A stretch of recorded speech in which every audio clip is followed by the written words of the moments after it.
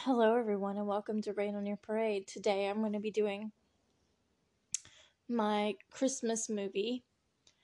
I really feel like I want to do Mr. Robot, but I kind of want to do that episode by episode. Maybe it'll fall on Christmas next year. Maybe next year around this time I'll be doing season 4. Like, I'm going to have to plan it out to start covering Mr. Robot next year at a certain time to where season 4 will land at Christmas. Of course, I want to watch it every single year, but, I'm probably going to. But anyway, today I'm going to be doing one Christmas movie. And also, I want to add a thing. I was listening to my last podcast about Thanksgiving shows, and I think, there's a lot of problems with this show. I have a lot of problems with it, but one thing is Slapsgiving. From How I Met Your Mother. Some of the running jokes they had on there were just endearing, so, Anyway, I just want to add in Slapsgiving is kind of enjoyable. Jason Segel is just always perfect. I just love Jason Segel. I didn't think I did, but then, I don't know. I kind of do. Love him. Anyway, let's get into it. Today, we're going to be talking about Thomas Kincaid's Christmas Cottage. And I know this doesn't sound like something that, I would find good, because it seems like a Hallmark movie, sort of, because it's Thomas Kincaid kind of seems, wholesome. I'm not really into family-friendly stuff, not because they're family-friendly, but because, usually they're cheesy. And Thomas Kincaid seems like he would be cheesy, but this movie is not cheesy. It's really not. Peter O'Toole and Jared Padalecki and Marcia Gay Harden, and it was directed by Michael Campus. He produced it and directed it. Let's see. The screenplay was written by someone, but actually it was written by Ken Lebenick. I've never heard of him, but thank you for writing this. And of course, Thomas, his input, these are his stories of his real life, and it's not exactly word for word like everything, but these are all based on true things. He kind of altered some things. We'll get to that later, but I know what some of the things he altered are, and it's so funny because one year I had to buy the DVD. I bought the DVD for my mom because she loves Thomas Kincaid, and I like this movie more than she does, though. I think because it's more attuned to my likes, because it's about art, and I was staring at the case, and the case has Marcia and Jared and Peter O'Toole on the cover, and I'm standing there staring at the case lovingly, and I'm like, oh, I love you, Peter O'Toole. And then I was like, wouldn't a girl my age normally be staring at this, having a crush on Jared? Because he is, I do have a crush on Jared. He's actually, so beautiful, but, it's just funny that, I was, I was like, gosh, I love you, Peter O'Toole. And, I don't have a crush on Peter O'Toole, but I love him so much. And, she's like, gosh, I'm such a weirdo. Most girls my age would be, only watching, not actually. I hate when people say most girls, but, it just seems more likely that a girl my age would be, even if they didn't like this, they would like it because Jared's in it, because he is hot. I agree that he's super hot, but, and I started to watch the new Walker show because of him, but I like him, it's not just that I think he's cute, but, I like him as an actor. But it's just funny, and Keegan Allen's in that too, is one of the reasons, and, Pretty Little Liars, I had to, give it a try, but haven't watched it really, but I might get into it. But anyway, yeah, I was just I feel like such a weirdo because I'm staring at this case and Jared Padalecki's gorgeous, and he is, and I just was but my thing was I was just staring at it thinking oh my gosh, I freaking love Peter O'Toole. and like back in the day, he's in my favorite movie, like my favorite movie of all time. And it's not necessarily my favorite movie because it's like, it's just my go-to when people ask me what my favorite movie is, and I have to say it because it's like, it's the one that I picked, because I can't say what my favorite movie is or show. Like, I don't know. Most people don't know their actual favorite movie or favorite TV show, but like, I had to pick one to say is my favorite movie. So I was just like, well, since it's like so, includes so many things, so many different elements. I always say this is my favorite movie, even though it's not. I mean, it is, but it's, you know what I mean? Like, I love it, but it's like, I could never actually pick my favorite movie, but that's my go-to, thing that I say. But it's called How to Steal a Million, and it's from the 60s or 50s. It's old. It's called How to Steal a Million, and it's starring Peter O'Toole and Audrey Hepburn. And it's one of my favorite movies. It really is one of my favorite movies. It's got, I mean, I can't even describe how good it is. Like, I'll have to cover it on here sometime because it's freaking amazing. But I love Audrey Hepburn, and I don't love Audrey Hepburn just in a way that some people do, as in, like, they think it's cool to post pictures of her on their Facebook with memes. No, I, like, actually like her as an actress. Like, you know what I mean? Like, I actually like her acting abilities. She impresses me with her acting. Like, I actually do like her.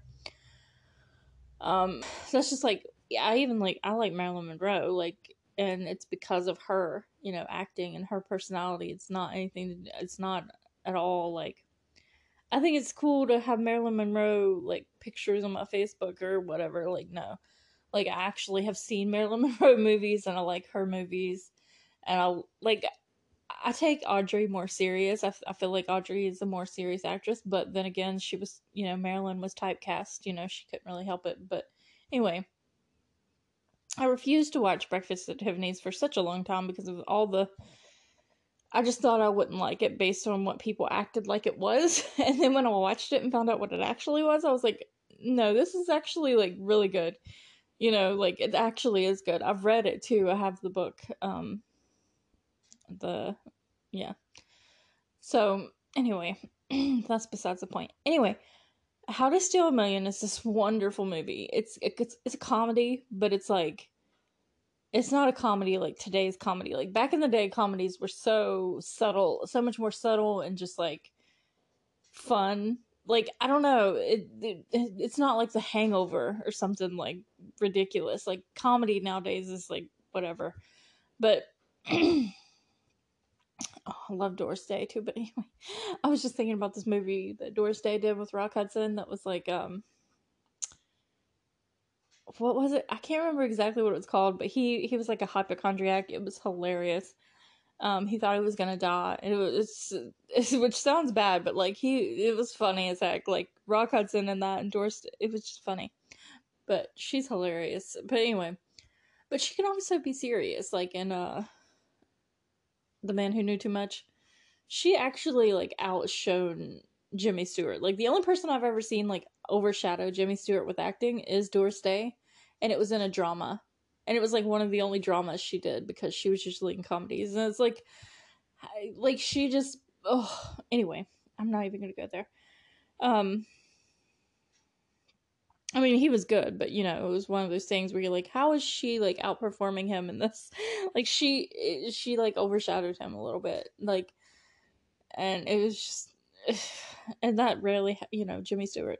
But anyway, so Peter O'Toole was in How to Steal a Million with Audrey Hepburn, and that was the only movie they did together. But he talked about it later in an interview, and was like, he wished he had done more movies with Audrey. And I was like, I totally agree. Like, I totally agree. They were, their chemistry was impeccable. Like, it was just great.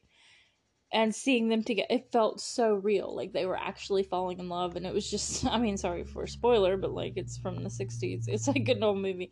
And her outfits in that, and her makeup choices and everything, like, even her, like, because she was hanging out at home, and, like, they have a purple staircase. She lives with her dad, and he's like here's what the, like, plot is. It's like, her dad is a artist, but he paints fake, like, paintings, like Van Gogh paintings, and, like, I feel like Audrey Hepburn is the only person on earth that, like, ever said his name properly, and I can't even hardly do it. She's like, Van Gogh, Van Gogh. It's his Van Gogh. He doesn't have to because he was Van Gogh. Like, and her dad made all these fake paintings, you know, and sold them as though they were true Van Goghs. And um, he was like a art fraud or whatever you call them people. And so she was always paranoid about her dad, and she lived with her dad, and he was kind of eccentric, and, like, he looked kind of wild, you know, but he was fun. He was, like, lovable but wild looking. And he was, you know, committing a crime, but he was still likable, you know, and, like, her name was Nicole. And so they had this big purple staircase, and I was like, freaking amazing. And he had the secret hidden room that went up to the attic to where he painted things, and he got dirt from, like, the land that, like, where Van Gogh lived, to, like, put into the paint that he painted these fake Van Gogh paintings with. And it's like, this is amazing. Like, he's like, Van Gogh himself didn't put as much work into his paintings that I do. She's like, he didn't have to because he was Van Gogh, you know, and, like, her accent is amazing. But anyway, so they lived in Paris, right? They were in Paris in this movie. And he was this fake painter. He painted, like, fake, you know. And he was rich. And she's like, she was always paranoid about that. And then he donated a statue he had, a little statue, like, and it was called the Cellini Venus. I guess it was supposed to be, like, I don't know, whatever it's called. You know what I'm talking about? I know it, but I can't remember at the moment. Anyway, it was supposed to be the Cellini Venus, but actually it was just his rendering of it.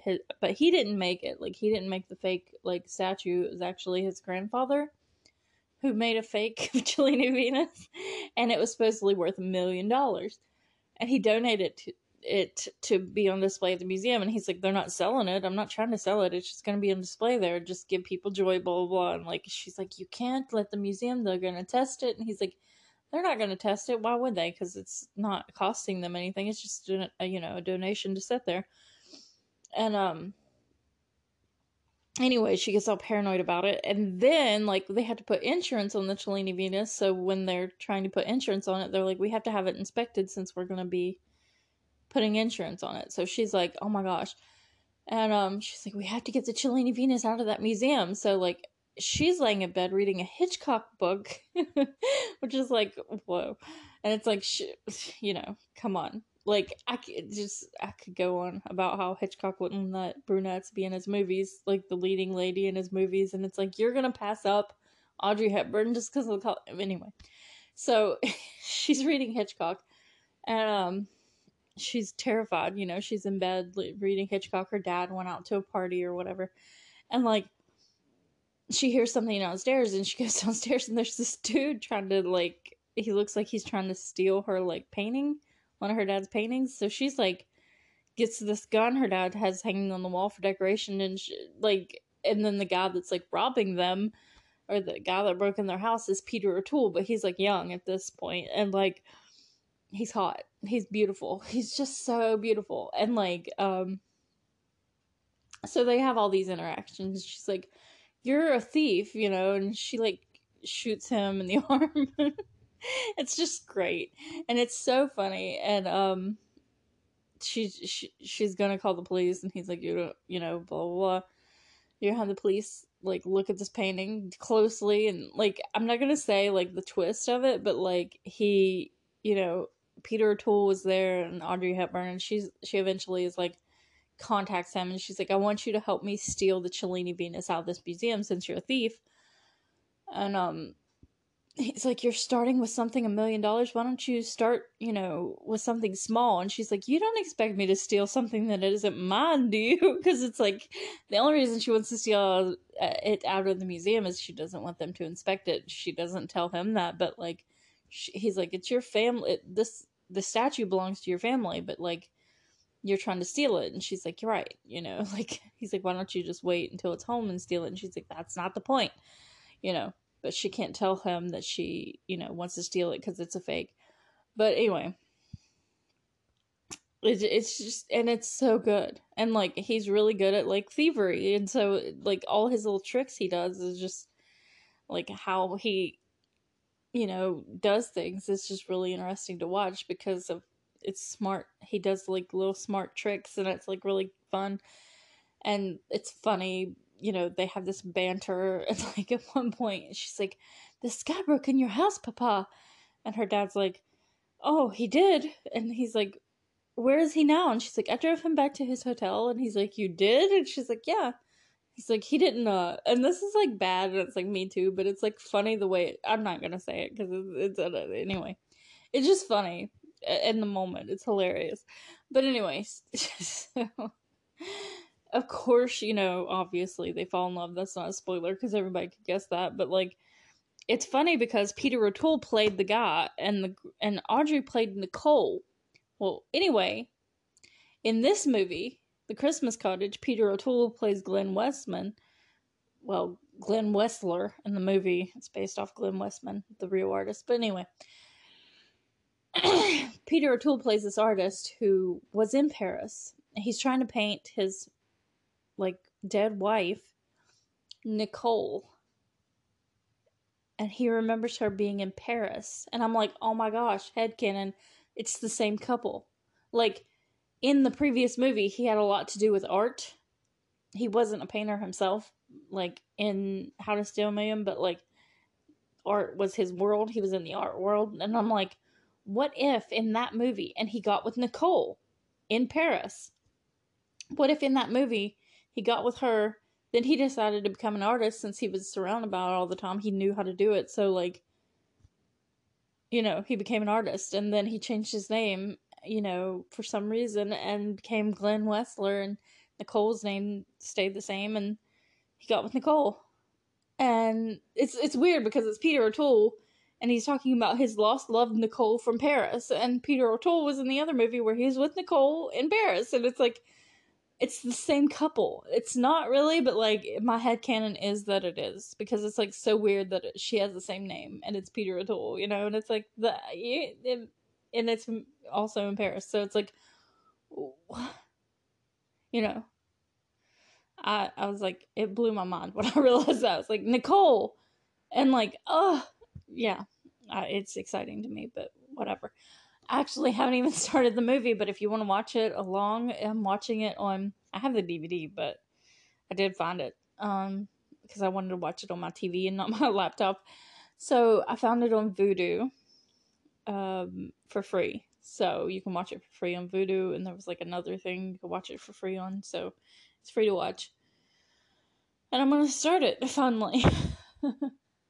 What are you doing? I have to activate Voodoo. Like, no, man. No. Anyway, I'm gonna try and see what happens. It kind of starts on, like, when the title card comes up, it looks like a... It looks like a horror movie. But, man, Jared Padalecki's hot. It starts off with him in Berkeley, California in 1977, and he's, like, trying to draw this chick that he was dating, I guess.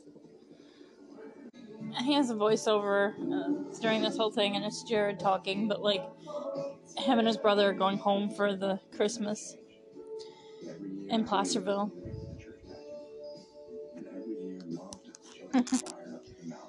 He's just telling what's all going on, but Hope was his girlfriend's name at college, but like,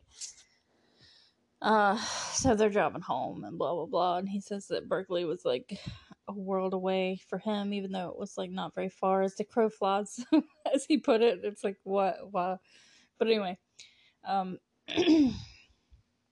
that's an old saying, I guess. But anyway, so I mean, it makes sense, but but they drove home in a motorcycle.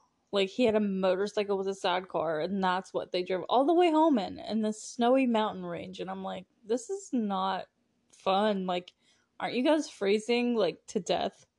I don't know how far it is actually, but like, I'm gonna look up how far it is from Berkeley because, and I mean, before this movie, I didn't really know Thomas Kincaid went to Berkeley, but that's cool. But it's like weird, you know? It's like I don't know. You always hear about these people that got famous, and you're like, how did they get famous if nobody knew them? That's just like a miracle, or like they just got famous one day, and it's like, but this kind of shows you that that doesn't really happen. Like, it's almost never gonna happen. Like, for anybody. Like, most of the people, like, Kid Rock grew up super rich, actually. You know, he didn't, it's just, you know what I'm saying? Like, it just feels depressing because it's like a lot of people that people think are self made are not. And I'm not saying that he doesn't have his own talent, because he does. It was just, he had some feet in somehow. You know what I mean? Like, he didn't live that far from Berkeley, and I don't know. It's just some stuff. And like, he was best friends with a famous painter, which I guess Glenn Westman wasn't that famous, but like, he was a professional painter. He sold paintings, so it's like, you know, it's just kind of like, how did that even happen? You know what I mean? Like, how? I mean, I know it was meant to happen. It was fate, probably, but it just, I don't know. But anyway, the only thing I really want to comment on is freaking, like, you're driving a motorcycle in the dead of winter. But he tells Hope, like, he's going home with his brother Pat, and he'll be back. He's gonna drive back to her on Christmas night. And he's like, nothing will stop me. And that was all his, you know, he was more interested in them. And he's like, every year, you know, we come home, I paint the scenery for the Christmas play, and my mom does choir in the woods with kids at Christmas. And it's like, is it not cold for them too? Like, what? You people don't care about the cold. Like, maybe it's because they're used to it, but it's just, to me, it's like, what? Like, I know it's cold there, and you're out in the woods with children. Like, it has to be freezing. And she's not even wearing a coat. She's barely wearing a coat. Anyway, Marsha's great. But anyway, yeah, Jared's cute as heck, and I'm just like, yeah. I actually kind of dated this guy that looks a lot like him once, and it's like, I didn't even realize it until like the show Walker. I started watching it, and I'm like, he looks exactly like this dude I know, and I'm like, why do they look so much alike?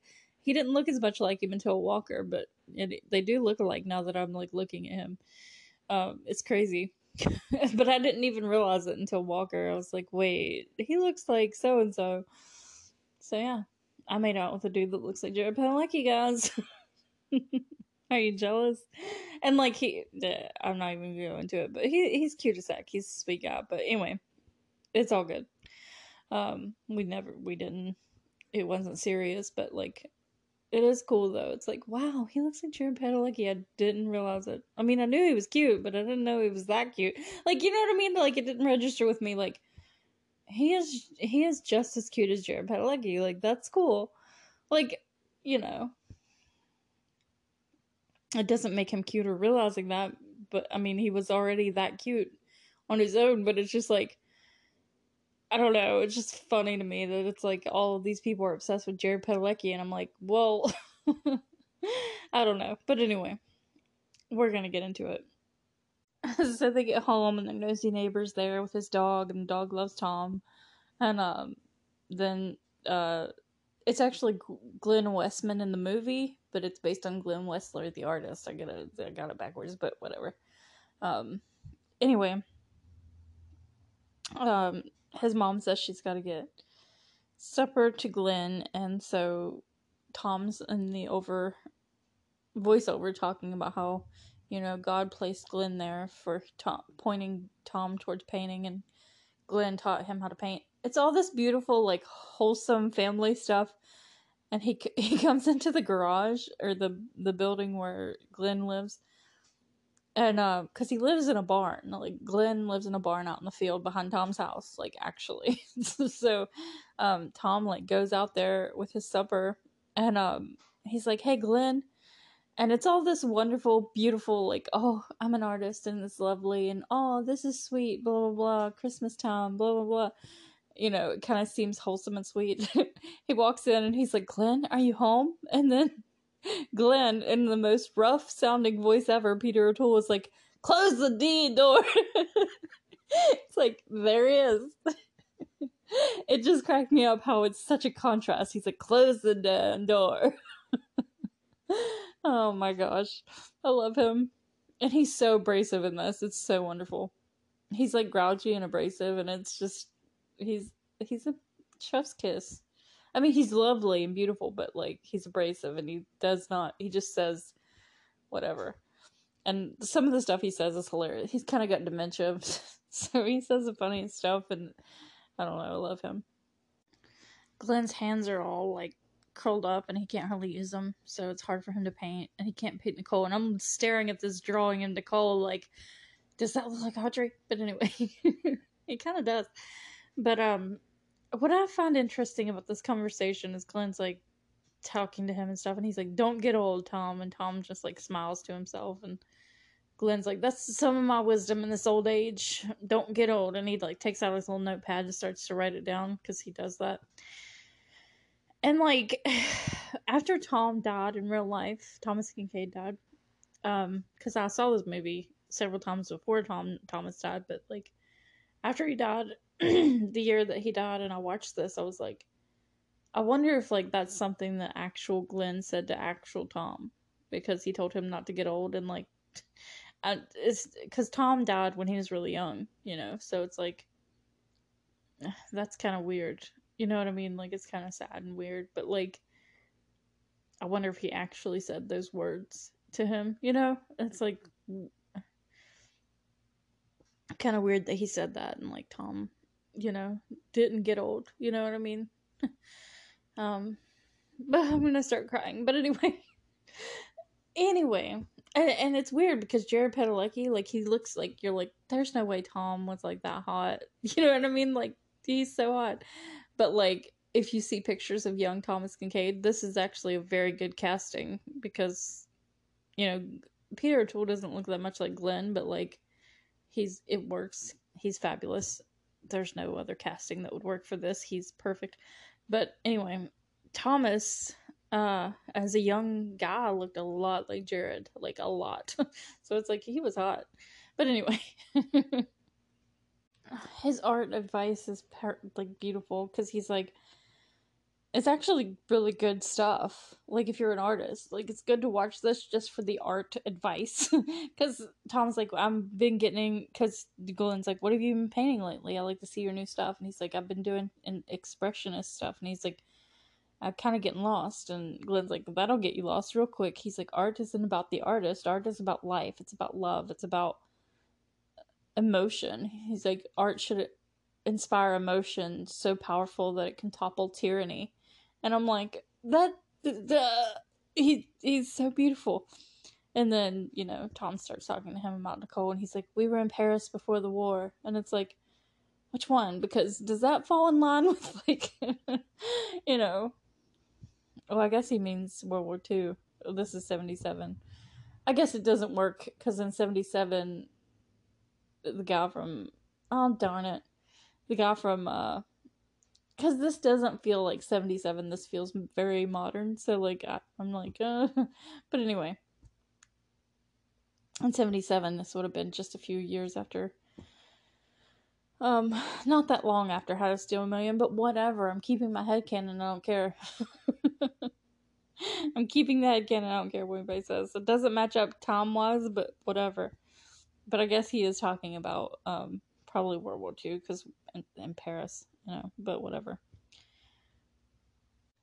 Peter O'Toole's line delivery is like so captivating. It doesn't even matter, like, the things he's saying are beautiful things, but like, he's like, you have to see the light in Paris in the summer, and he's like, it holds the leaves like God's hand, and like he says all these things, and but like, it's not just the things he's saying, it's Peter O'Toole's line delivery is so captivating. It's like his accent and the way he says things just is so captivating, and it's like, I love this man. Like, I want to be here for like Jared Padalecki, because I'm like, he's hot, and like he's special, but like, and he's good at acting, but it's like, in every moment that Thomas is with Glenn, like, Peter O'Toole steals the scene so much, And like there's a couple times where like he doesn't talk because he's senile, you know, he's getting dementia, and he's very old and feeble, but like Jared's doing great.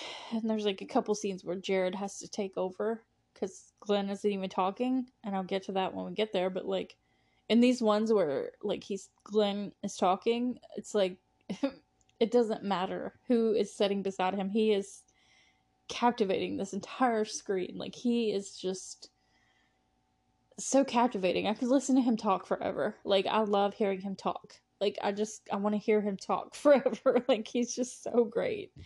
Um I love hearing him talk with his accent and his voice and the way he says things. It's just I'm in love with him. And it's like I should be focused. Like it just feels weird because it's like Jared Padalecki's super hot and he's a young guy and he's like my age, but like that's not at all. I'm so captivated by Peter O'Toole. It's like that's his ability. That's his light is coming through, and his performance, and it's just so wonderful. Oh my gosh, where I've been changing channels on my TV, my fireplace is like remote like I have a remote to my fireplace, but the remote for my TV works for like when I change the channels, it changes things on my fireplace. And like it changed the like wood to look orange. Like no, man. Anyway, there's a commercial break. This has it's free with ads, so I had to watch ads. But anyway, I just wanted to gush on and on about how Peter O'Toole, and I'll probably do the whole movie. Peter O'Toole, just so captivating. He's learning Latin, the dead language for the dead, he says. I guess he's practicing for, like, he thinks he's kind of fatalistic. He's very fatalistic in this movie, like this character is, but, This is funny to me. I think he's joking, like, Tom acts like there's something wrong with him, but it's like, actually, I think he's just being funny. Because, he's talking about the light in Paris, and Tom's like, he's like, I can't capture it, and Tom's like, if you painted that, your art dealer in wherever would be happy. And he's like, Sydney always tries to inspire me. And then he gets his little notepad and he starts writing. He's like, for Sydney, tell him to go to hell. And Tom starts laughing. He's like, you like Sydney? And he's like, I do. Oh, Tom is like crying because Glenn is like kind of getting senile because he's like, you like Sydney? And he's like, do I? And he's like, you always said you did. And Tom kind of is like crying a little, like he gets tears in his eyes because Glenn is like, well, what was I writing then? And he's like, you know what, don't even worry about it. He's like, just, you don't need to write it down. You probably remember to tell him to go to hell when you see him. And he's like, okay. It's sad, but it's funny, you know what I mean? Like it's one of those things. It's so emotional, but it's sweet and funny and sad all at once. All his scenes with Glenn are like that, but anyway, his mom's house is falling apart. It's raining and like her house is falling apart. It's the cottage. His mom's house is the cottage, and that's what it's about. I looked it up, and Placerville is 2 hours drive from Berkeley, so it's like on a motorcycle 2 hours in the winter, like that would be freaking cold. I'm sorry, like that's cold. Yeah.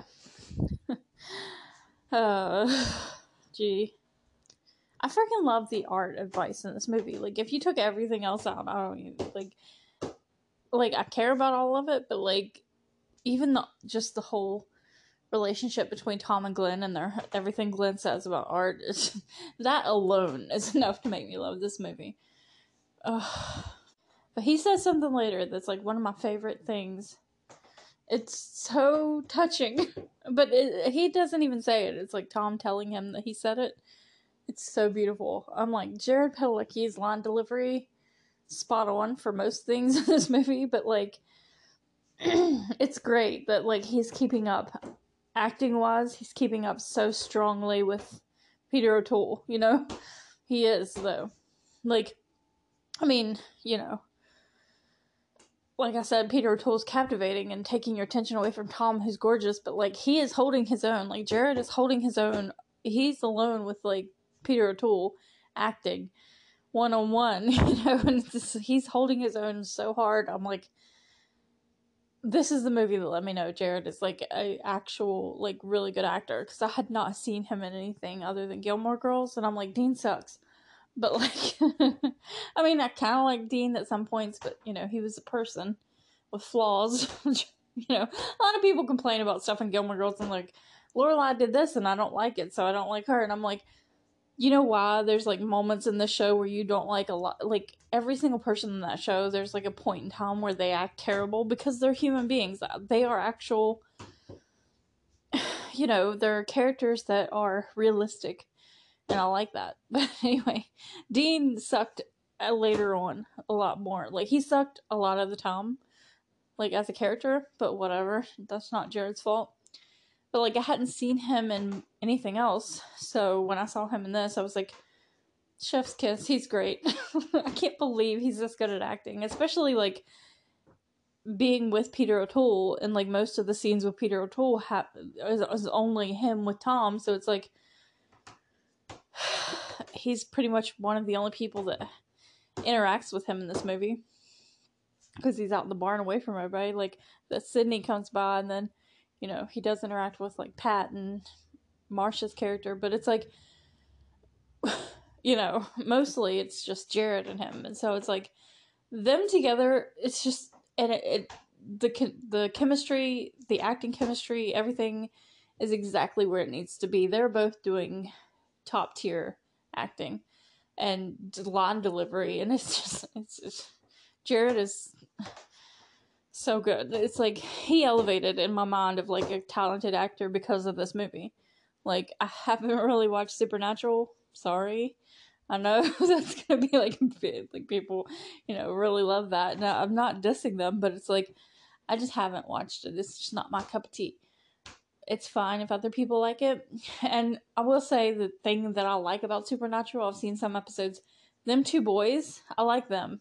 Their acting and their chemistry and their, just them two guys, yeah, I totally like them. But, like, it's just the whole plots of each episode, it's not my thing to watch a show with, like, it's harder for me to get into a show where there's not one overarching plot line. And I'm sure there is, because they're brothers and the blah, blah, blah. They have family drama. But it's like, I'm just saying. It's just not my cup of tea. I'm very picky about what I watch, and it's a long show, but those two guys are great. I know those guys are great. Like, the characters and the actors are just fantastic, and I can see why people are attracted to watching it because of them. But, like, it's just, the show itself is not my cup of tea. But I do love Jared and Jensen, like, so much. Like, they are great.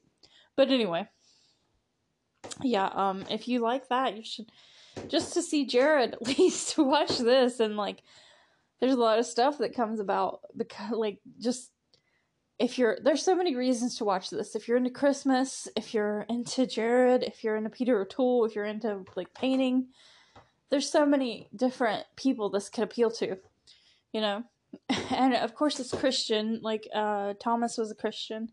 Glenn says in here that he's not, but, like, later on I think he is. I think he, sees that he should be. And,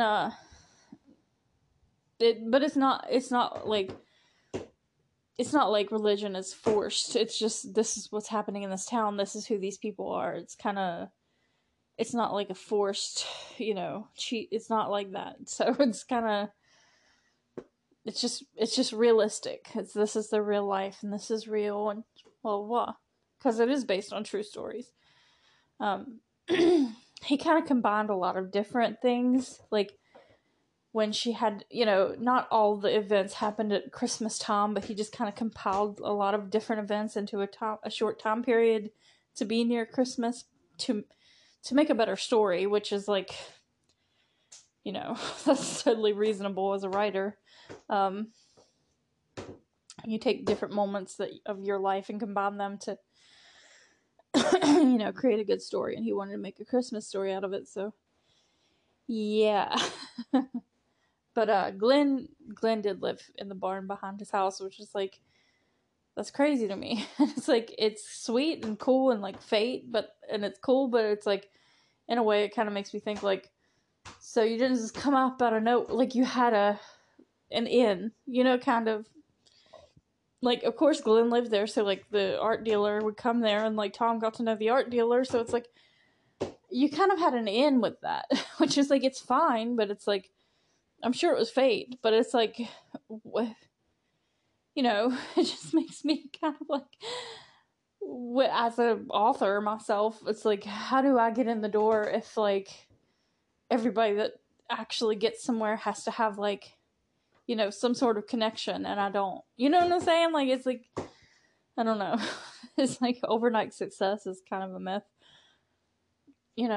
which it is. I know that. Like, it takes a lot of hard work. There's no real such thing as overnight success, but like, the hard work is the part that doesn't bother me. It's the fact that like you have to know somebody that bothers me. It's like, do you really have to know somebody?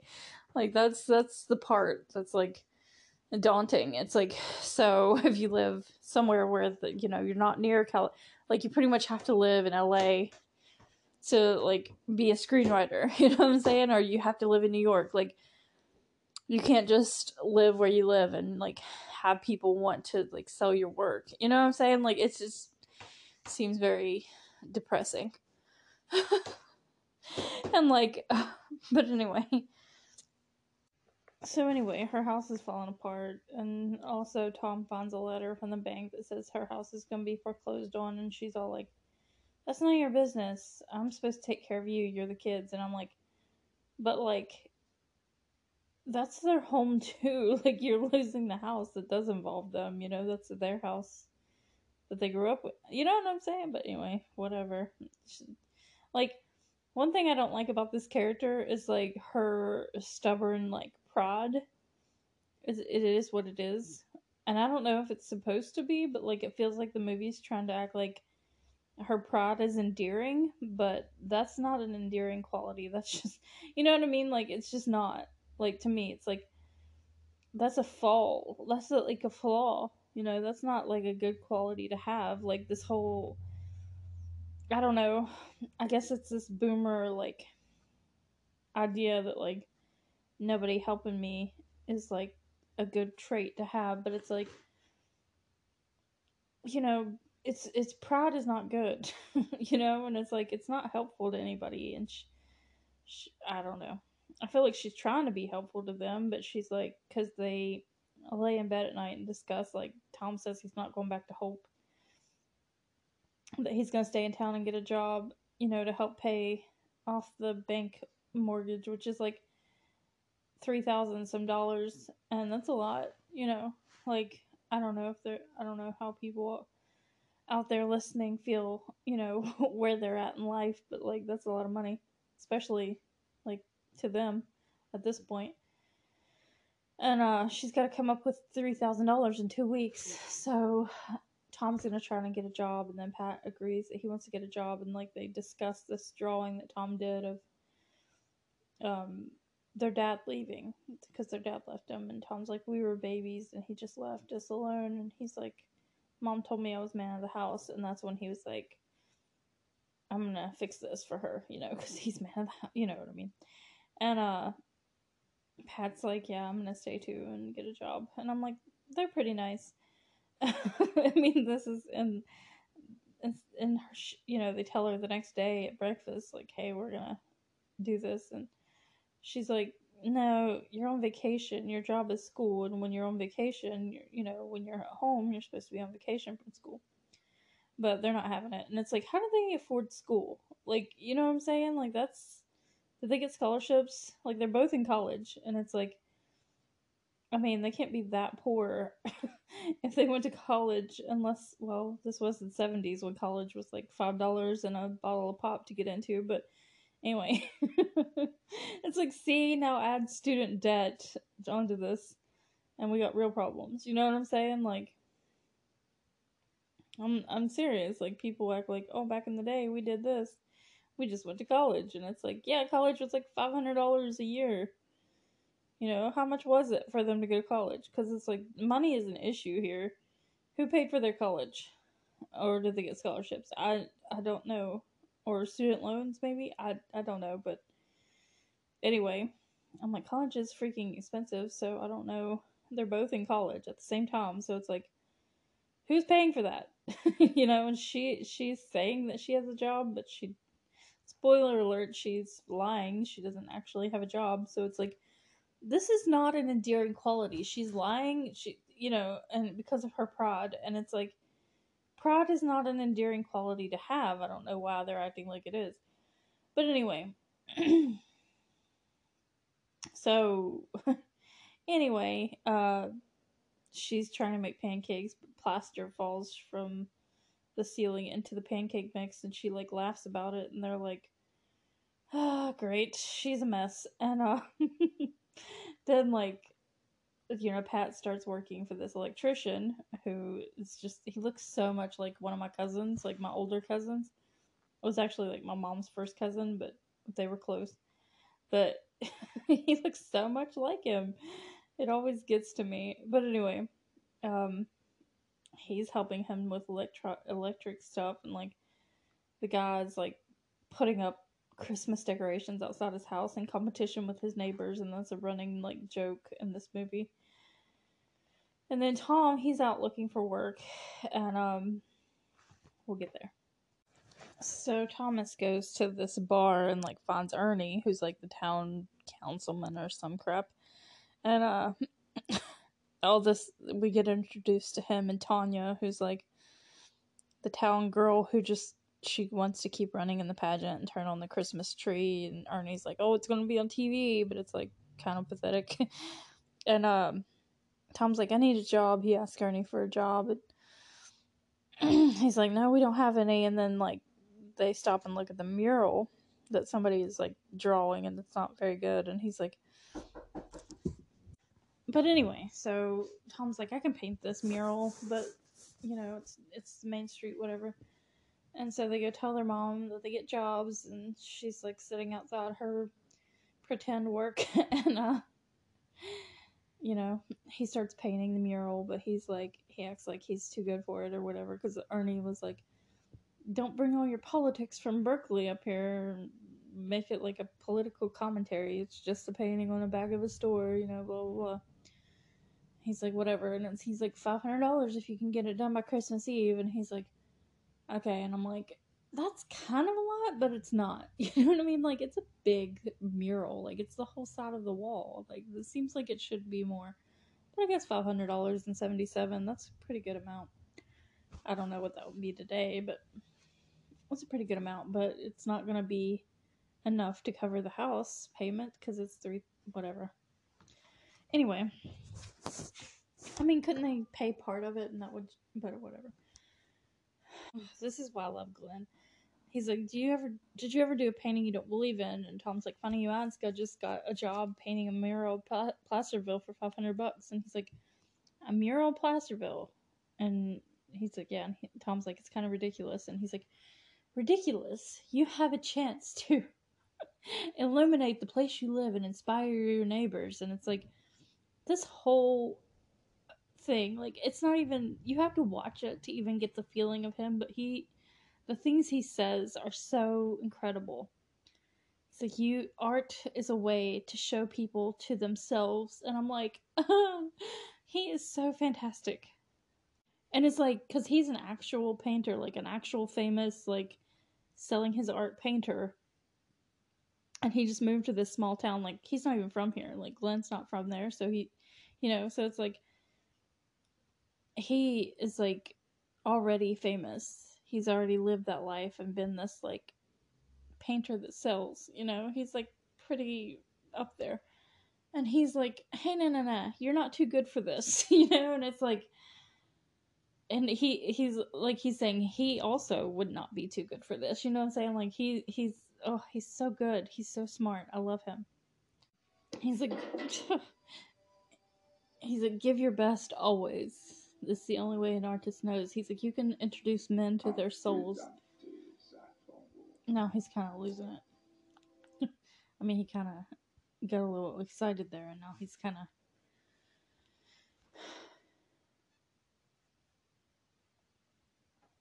you know, out of it, and Tom's like crying about it. I'm like, ugh, but the things he said about art, I can't repeat all of it. I'm not gonna repeat everything he says because I want people to watch it, but like, I love him. I love the things he says. Oh, and he's so sweet. He like smiles at Tom, and it's like Tom's like crying because it's not happy Tom's. He's like sad because Glenn is getting old and feeble, and it's like, ugh, it's so sad. Oh, and it shows Marianne going sitting and talking to Butch. Oh, gosh, this movie is so emotional the whole way through. And she's sitting at the cemetery talking to Butch. He lost his son at Vietnam. And then we go to Tom, and he's painting, and then his neighbor comes out there with the German Shepherd, and he's trying to get the dog to sit, but he can't, and Tom's just like, sit, and the dog does. And he's like, that guy's like, I know you think I'm a busybody, am I okay with you? Like, it's so sad. And Tom's like, yeah, of course you are, like, what, you know. And then he gets an idea, and he starts drawing that guy. Ugh, it's so emotional, because it's like, it's just so emotional. Like, you would have to be watching it to get how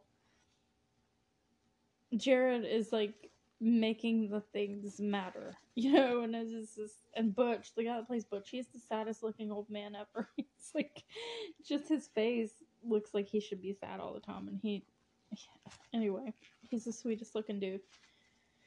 Anyway, we go to the church, and that's something else.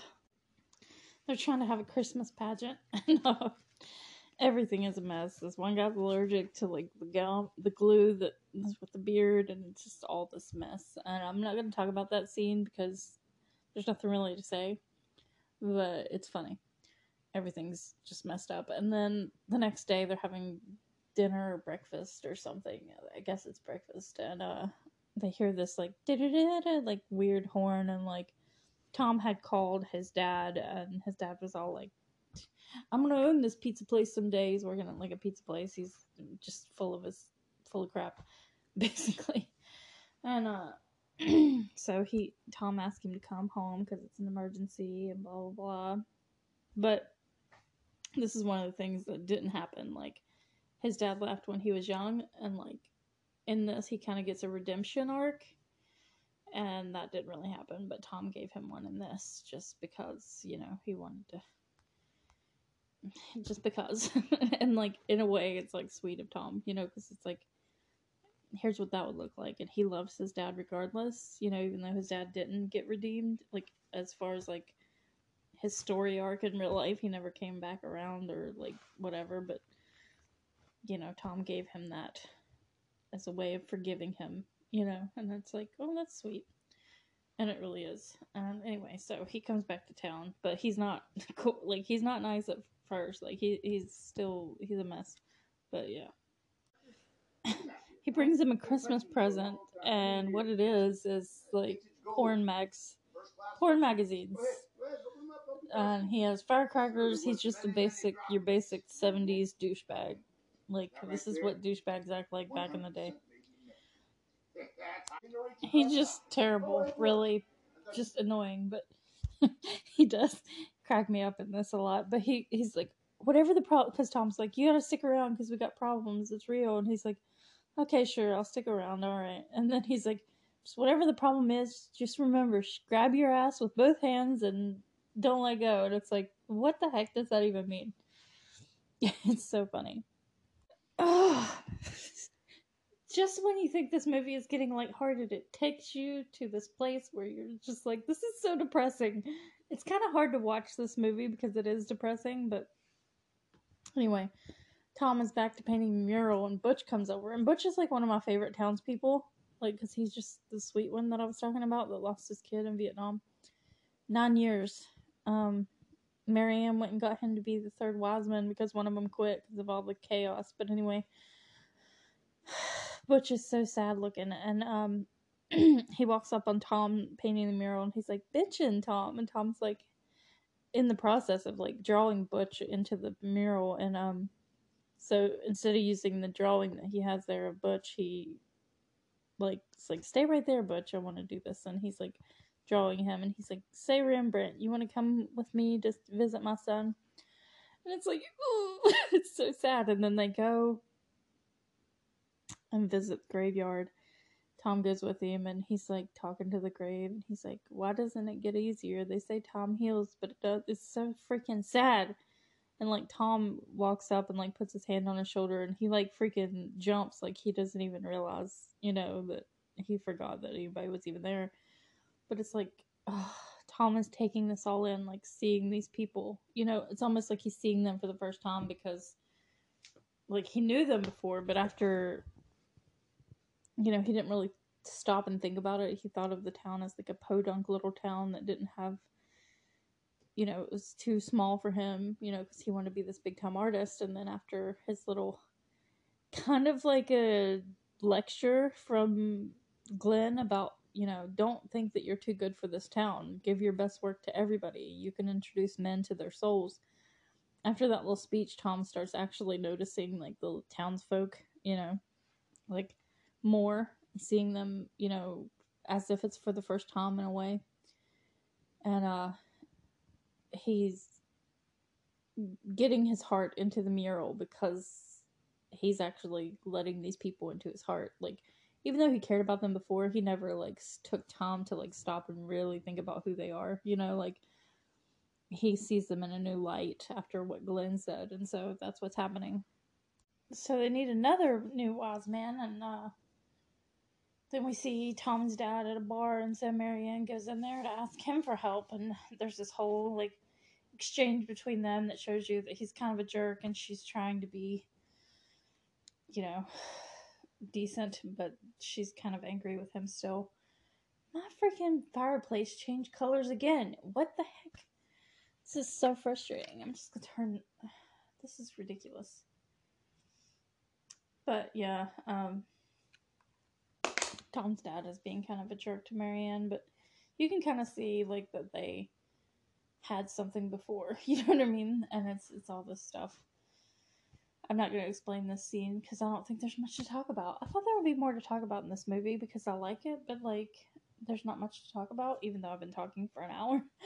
But mostly I like the parts with Glenn, which I like all of it, but it's just like there's stuff that doesn't need to be talked about because it's just very in the text. She kind of tells him off at the bar, and then we switch over to Glenn trying to paint Nicole, and this is the first instance of us hearing Claire de Lune. I think of this every time I see this movie or hear this song. And the painting is so perfect, and he has red for her lips, and his hand shakes, and he just messes it up, and he cries, and I'm like, you know what? That looks terrible. Like, that looks so sad. He starts crying, and it's terrible, but like, I've done things like that before when painting. You can fix that. Just blend it in with her skin. It's fine. Like, it can be fixed. Like, it's red, and like her skin is tan, so like you can fix it. I mean, you could fix it technically, but he's having such a hard time painting because his hands shake, and it's so sad, but it's so sad.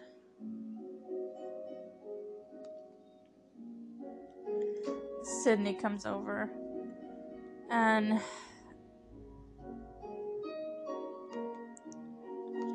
he's the art dealer, and we're at 44 minutes. And I'm going to take an ad break, just because it's about that time. And I'm going to come back, and do the rest. And we're back from the ad break, and Sydney, the art dealer, has came in, and he hears Glenn complaining about the walker, and he wants to rod his staff that he walks with. He said, give me something I can assault the enemy with. He says a little bit of misogynistic things, but he also is like, I want to be able to use it to walk and also maybe beat people with, so... And then he sees Sydney, and, they have a little conversation. Um, yeah. And they have like a sad but sweet and funny conversation. He actually does tell Sydney, he's like, I got something to tell you, but I forgot. And he's like, oh yeah, go to hell. Sydney just laughs, you know, it's, and, you can tell this guy really does care about him. Like, he cares about Glenn, because Glenn is talking. He's like, I probably won't make it till Christmas. And he, like, has to fight tears. Sydney does. And he's, like, trying to inspire him to paint. But he knows that Glenn, he, he's like, he's done. But, like, he's got one painting left. I know it. And, Thomas is like, yeah, I'm sure that your bank account will be happy about that. And he's like, no, I love him and I love his art. He's like, he's been depressed ever since Nicole. And then Tom tells him, like, he's been getting confused lately. And Sydney's like, yeah, well, it's, he's like sad about it. And then Tom asks him, like, my family's having financial problems. Like, do you think I could sell any of these paintings? And then he shows him some of his paintings and stuff. And Sydney's like, no, I can't sell these. He's like, your teachers at Berkeley can do this, but better. And I don't know how people that watch this take this, but he's like, you might have something inside of you, but you haven't found it yet. And, like, that's the thing. Like, these pictures look perfect. They look exactly the way they're supposed to. They're painted well. They look like the thing that Tom was trying to paint exactly, but, and he says that. He's like, you sure can draw, these look the way they're supposed to. But that's not, I mean, I don't like the classism of, like, only people, these people that are like, this is art because I say so. I don't really like that, but, like, I don't think of, like, because you see people with, like, paintings of their houses and it came from, like, a factory that, and I mean, that's kind of what Thomas Kincaid's paintings ended up being in a way. But I think he personally had, like, a vision, and without a vision in art, I don't think it's art. I think it's just a good drawing or good painting. You know what I mean? Like, and, like, that's my painting. Like, when I paint, I don't hardly ever have, like, a painting that's, like, inspired. You know what I mean? Like, there's been, like, a couple, maybe one ever. But mostly it's just, like, wanting to make something look good, like a good painting of something, but it's missing that heart and the art of it, and it's like, I'm just not good at that. That's just not what I do. Like, that's where my writing goes, you know what I mean? Like, that's where I go with my writing. Is like, it's a totally different experience than just trying to make it sound good or whatever. And that's the difference between art and not art. And I have a friend that's, like, an artist, and he's, like, one of the only people that I know, because I know people that are, like, really, really good at, like, art or, like, making pictures, But this guy is actually, like, I've seen people do, like, fantastic artwork, but not, like, with feeling, with, like, a certain, he's just a true artist, and he knows. I told him this recently. He's like, I didn't even know you thought that about me. But it's like, as far as, like, art goes, like painting art or drawing art, like, he actually has a vision and a unique, like, voice to his art. It's not just, like, about making things look the way that they should look, or, like, oh yeah, that looks exactly what a landscape looks like. That's not real art to me, even though that's what I do. Like, I'm not good at making, like, art that says something or has feeling. I'm not good at that. I'm just not. It's not what I'm called to do. I mean, I like painting things, and I think I'm okay at it, but, like, I know that it's not real art. I know it couldn't be sold because it's not like that. But that's where, like, my writing is. That's where I'm at with writing. So it's just not my thing. I don't really consider myself a painter. I do it for fun, and I like doing it, and I can make pictures look pretty or whatever, but I can't, like, I don't have an artistic vision with, like, painting. yet. And I'm not trying to, but like I understand it and I accept that. But like I think a lot of people would watch this and feel like, oh, how dare you say that about Thomas? But it's like he's not wrong. He's not wrong. Thomas hasn't found his vision yet, for art. He's searching for it. He's good at pictures, but he's not. That's what it is. He's good at pictures, but like true art is more than that. And people might disagree, but I don't really care. I don't think it's, you don't have to have like a commentary within the picture that you paint. Like, I'm not saying it has to say something, but your heart has to be in it. And you have to know who you are and what your purpose is for that. And like I said, I've done that once, like an inspired painting, and it looks totally different than all the rest because it was inspired, and it's the only one I can say that I truly felt inspired when I painted it. Like, it was an inspired painting. Everything else was just kind of like, oh, look, I can draw this to look exactly like anime or whatever. I've been drawing since I was a kid. I'm good at it. I know I'm good at drawing and I'm good at painting, but like, it doesn't matter because of the, it's not sellable. It's just like, oh, I can make things look the way they're supposed to, and that's it.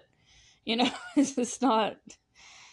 So yeah, he's actually right about Thomas at this point. Like, Thomas found it, later, but at this point he had not found it. He was just, the techniques were down. He was getting all the techniques down, which is like a thing that should happen. Like, you have to learn how to do something before you do it with purpose. You know what I'm saying? Like, get all the techniques down, and then, I don't know, I love this quote. I can't remember whose it is, but it says, learn all the rules like a professional so you can break them like an artist. And it's like, exactly. Like, even with writing, like, you learn all the grammar rules and all the rules of how to make a good story. Like, you learn all the rules of writing, but you don't have to follow the rules. But you should learn them first before you break them, so you know that you are breaking them and why you're breaking them. You should only break them on purpose and not by accident. You know what I'm saying? So yeah.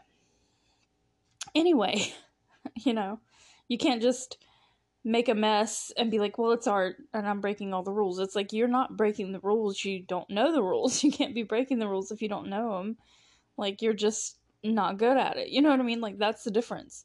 Like, when people subvert tropes or like do things differently with their artwork in shows, movies, writing, whatever, you're breaking the rules. If you're breaking the rules because you don't know them or care, or you're just not good at it, it's gonna,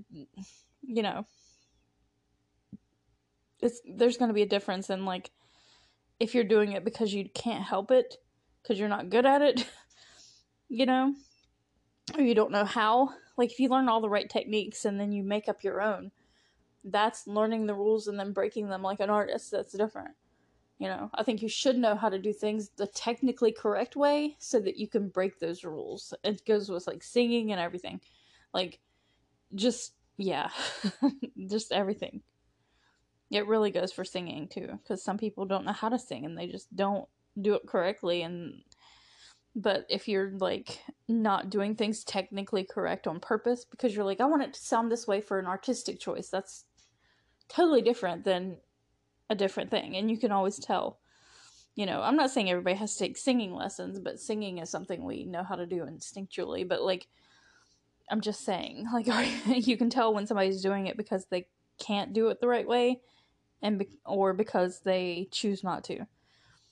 And so Tom is like, he's doing everything technically the correct way. Like, he knows how to paint. He can paint things to look exactly the way they're supposed to. He's really good at it. But like, at this point, but he just hasn't found his vision yet for what, kind of artist he wants to be. So anyway, yeah. So that's all I wanted to say about that. Then he sees Nanette, his first love, and his heart jumped because she talked to him about his mural. And then we go into a montage of like everybody getting ready for Christmas, his mom helping people, the play, Patrick helping that guy with electricity, and Tom painting the mural more, and stuff like that. And then, the mayor is like, oh, this sucks. And then everybody comes up and is like, oh, this is a good mural. And then mayor's like, yeah, it's my idea to put everybody in there. And he's like, $50 if you can paint me in there. And like, it's stupid. But they still don't have enough money. Him and Patrick talk about it. Hope calls and says she's coming. And they kind of treat her like this big city villain, you know, but it's like, whatever. Hope did nothing wrong. But anyway, I hate when things do that. This big city girl wants you to not give up on your dreams. And it's like, how dare she? I mean, why would she, you know, like, why would she not want to spend time with her boyfriend? But whatever. But anyway, so he goes to talk to his dad at a bar and ask him for some money. And his dad's like, oh, no, I don't want to. And then he eventually has to say, like, I don't have any. Because it's obvious he doesn't. It's like, why would he have any money? He works at a pizza shop. Like, why do you think he has extra money laying around? Like, look at him. He's not, no. Like, you should have known that. But whatever. And he finds out he can't get money from his dad, so that sucks. Because his dad keeps talking about how he's got all this money saved up, and it was obviously a lie. Oh, this town hall here, this yellow building, that is totally the same mayor's building from Once Upon a Time. Like, the yellow building that's like the big town hall. That is Once Upon a Time for sure. This might be the same town. Like, this might be the same lot they used for Once Upon a Time, because that building is so the same. Yeah, I bet it is. And Tom's back at the mural. And the dog. Butch's dog is there. Now Tom finds out that his mom lied about going to work every day. She's actually lost her job. She was laid off before. So, yeah. Hope came, and he's like, here, all of a sudden Hope is there with her big city of dreams for me, but it's like, she is trying to be a part of your life. Like, why are you complaining? Like, she's, you know, she has a family. Why did she's putting herself out there. She's coming to your hometown to get to know your people. Like, dude.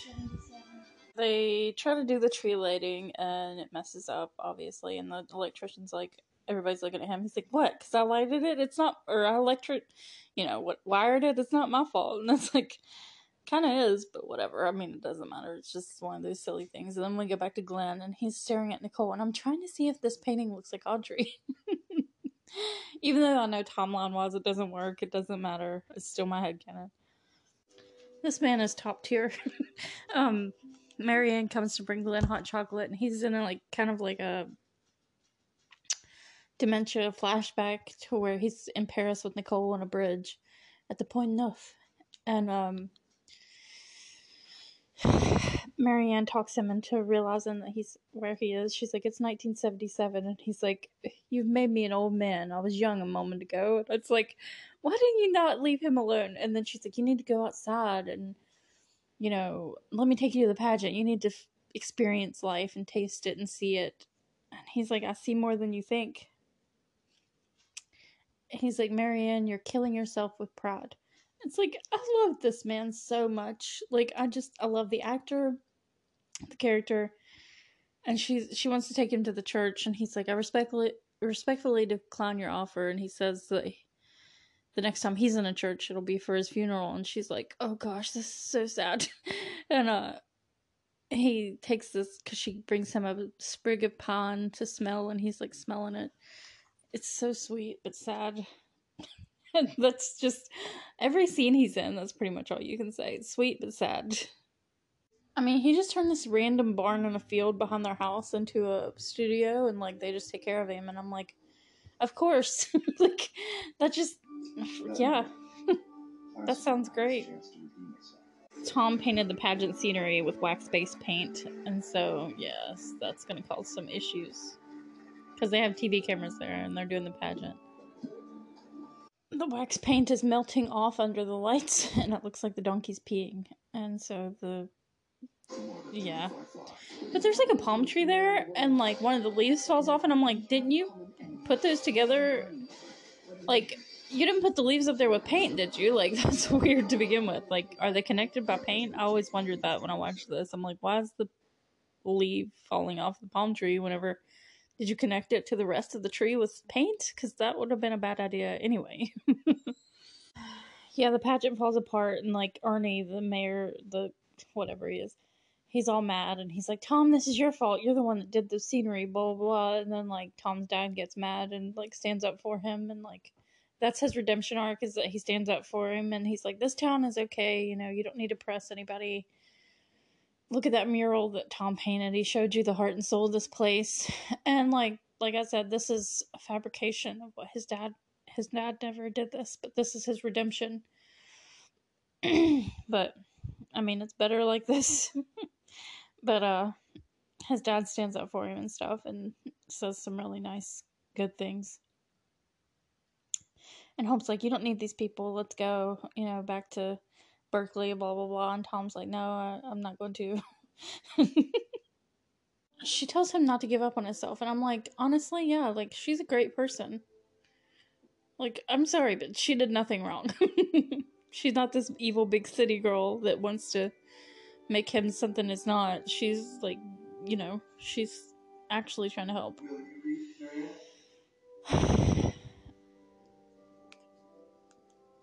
And they do this candle lighting ceremony, which I've never seen done in a church in real life, but I love it because I read about it in this book once and they talked about what it represents. And it's like, love, like the flame of a candle, is the only thing that, you know, the more you share it, the more of it there is. And it's like, oh my gosh, what a great thing. And, like, they don't explain it in this scene, but, like, that's what it is, and it's great. And they have all these candles up, and I'm like, since things have been going the way they have, do you think it's a good idea to have, like, so much open flame? But okay. But anyway, Marianne reads the verses, and it's really beautiful.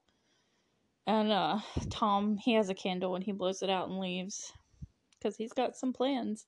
Because Marianne talks about the light and stuff, and how they could all use a little more light in the world, and blah, blah, blah. So that gives him an idea. And, you know, Thomas Kincaid is the painter of light, so we'll get into that more in a second, or later on, but yeah. After they leave the church, they go... Oh, the scene is killing me. Okay, so everybody leaves the church and they go look at the mural and they all see themselves in it and all this stuff, and it's really sweet. And then Tom has painted Glenn into it too, so we go to Glenn's studio. Just preparing for this scene is killing me, because this is like the one. See, I can't do it. This scene is the scene that's like so and Tom brings a little candle to Glenn because he's alone. And yeah, this is a scene where Jared Padalecki blows my mind. He's like kneeling in front of Glenn and he holds his paintbrushes. He takes a candle. I can't repeat anything he said because I will cry my eyes out, but like, you just have to watch it. And Jared, it's killing me. Glenn doesn't say anything. It's all Jared, and it's like, ugh. And then Claire de Lune starts playing again, and Glenn starts painting because Tom told him not to give up. So, yeah, he's had a lot of good stuff. Can you tell I'm crying? Can't take it. Everything he said there was wonderful and great. I love watching him paint like this. This is like...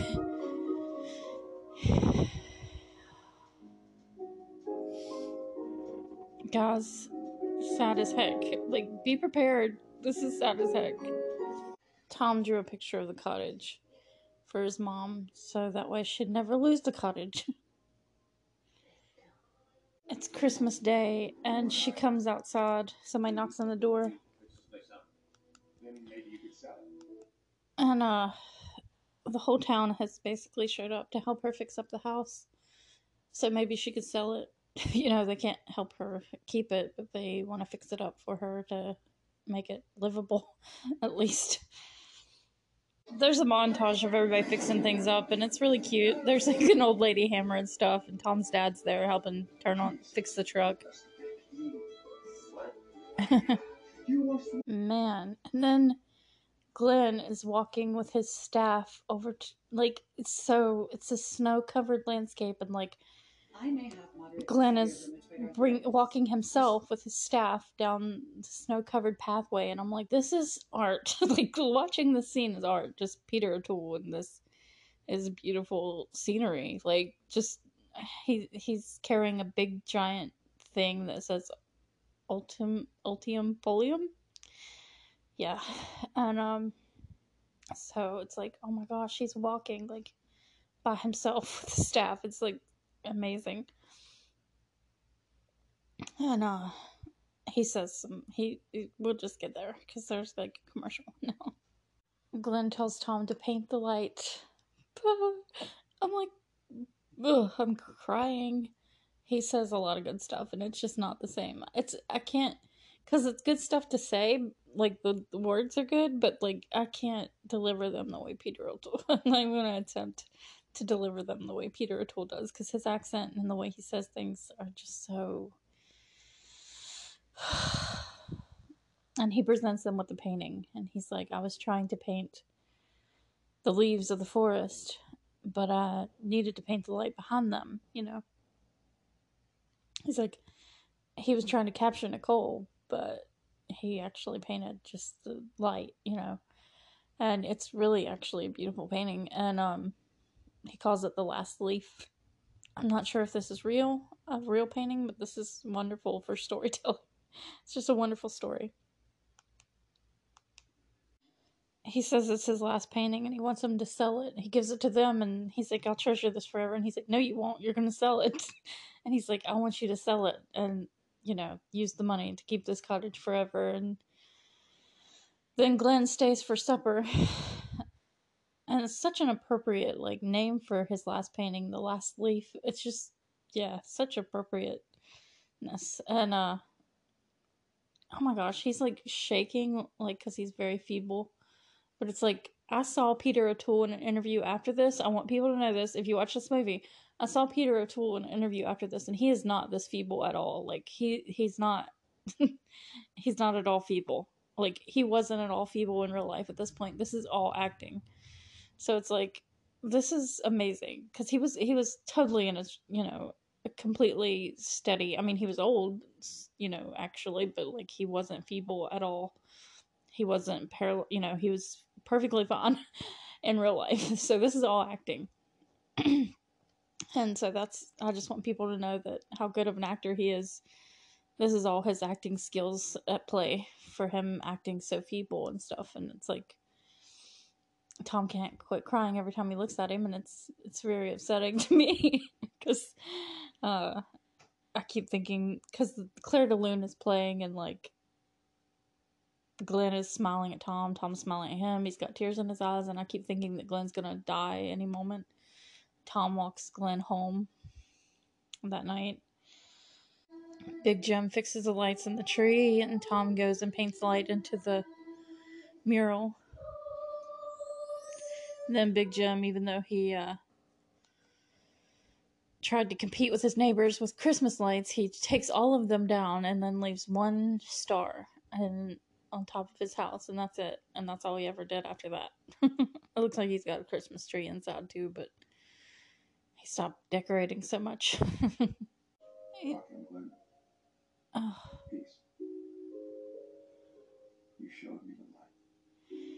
He's doing a voiceover. He's doing a voiceover talking about everything that happened to everybody, and he says that, like, when he went back the next night to see Glenn had already passed. Like, I'm seriously. And then he says a bunch of nice things about Glenn. Then he tells, you know, things about how everybody turned out in the end in the town. I don't think anybody cares about that. I mean, I don't think anybody needs me to say it. Like, you should seriously just watch this movie. Like, the whole point of this movie is Glenn. Like, honestly. It just really is. Glenn Westman. Then he does the whole voiceover, and it goes into actually... Hang on. It shows Thomas, the real Thomas, painting a picture of the cottage. And then it shows a picture of young Thomas with the real Glenn. And, yeah. It's so sad. Give me a minute. I'll be fine. Okay. Um, so that's that. And that was the movie. It's over.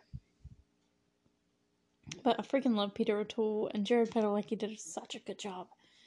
And oh my gosh, I love it. And yeah, that's the saddest freaking movie. Half the people died. Like, no, like eventually. Not like right then, but it's just and then you know. Ugh. And he says, as for Nanette, that's a different story for a different time. He married her. Oh my gosh, phone's ringing. Never mind, it's not for me. But anyway, so yeah, I have a party line. No, I have a shared phone line with my neighbor. That's weird, but like I don't need, because who has landlines anymore? You know what I mean? But anyway, just it's easier. But anyway, so that was the movie, and there's this one quote that's like my favorite quote almost of all time, and because I feel like I felt judged, like I felt judged by people for putting this up because I know people are weird or whatever. Like people don't get it, you know what I'm saying? But like when Tom brought a candle to Glenn, he's like, okay, and I'm just I'm flustered because this movie stirs up a lot of emotions, but I think I've said pretty much all I wanted to.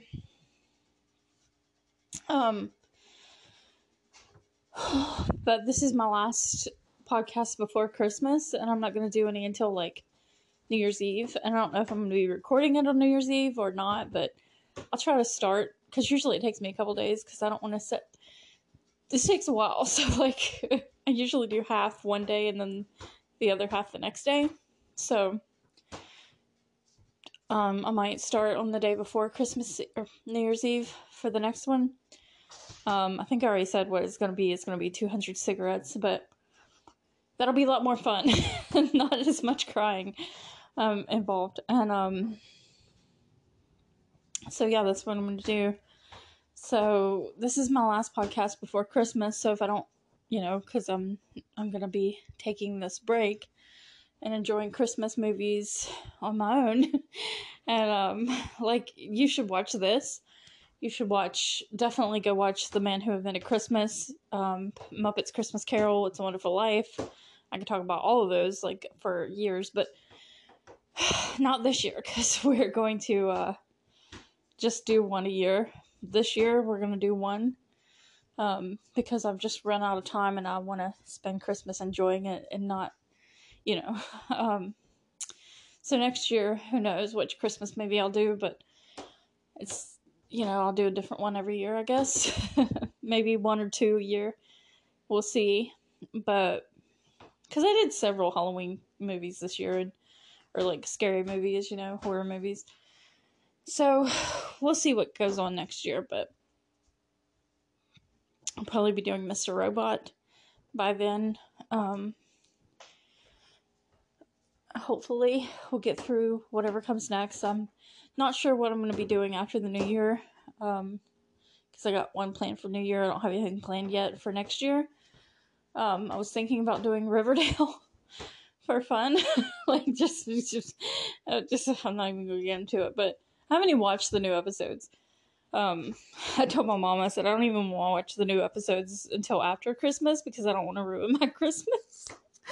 That's ridiculous. But anyway, my favorite quote from this movie, and this is the last thing I want to say, but before I say that, I want to say Merry Christmas to everybody. I hope you, and happy other holidays. Kwanzaa, I think, is coming up.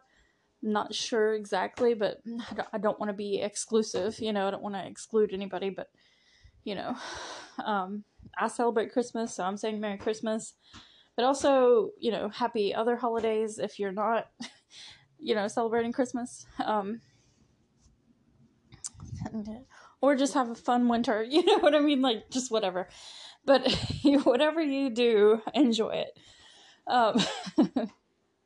So anyway, Merry Christmas, and I'll be back by New Year.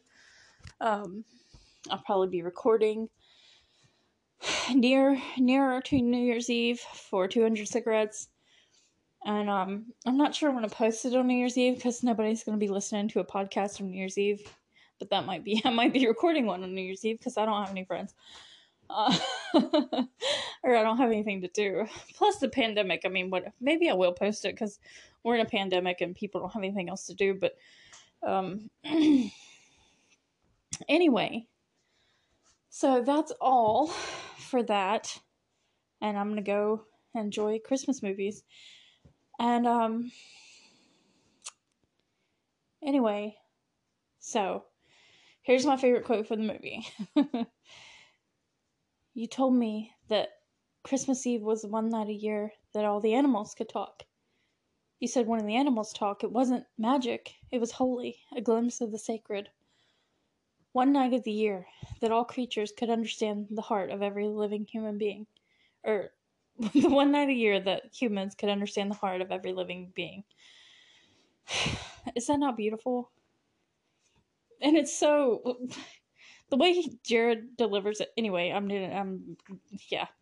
You just have to watch it. Jared's delivery is on point. Mine is not. But anyway, go talk to some animals on Christmas Eve. No, seriously. That's beautiful.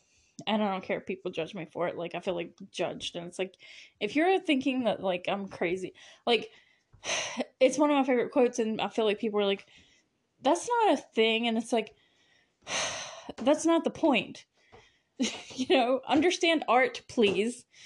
Like, seriously. Like, because I just felt, you know, I posted on Facebook and I felt very judged about it. And I was just like, you know, I don't like people not getting what that's about, you know? It's like, it's not, you know, can you not, like, you know, enjoy things, or let people enjoy things? But no, seriously, yeah, I think it's beautiful. I think this movie is beautiful, and if you, like, are a Christian, like, because people are like, it doesn't talk much about that, and I'm like, you don't understand, like, I don't know, there's just so much underneath the things that are being said, so, you know, whatever, just saying. So that's all I want to say about that. I was gonna end on that quote, but I guess I just had to, like, I messed it up anyway, so I'm sorry, I'm so manic. And that's it. That's my Christmas movie podcast, and that's all.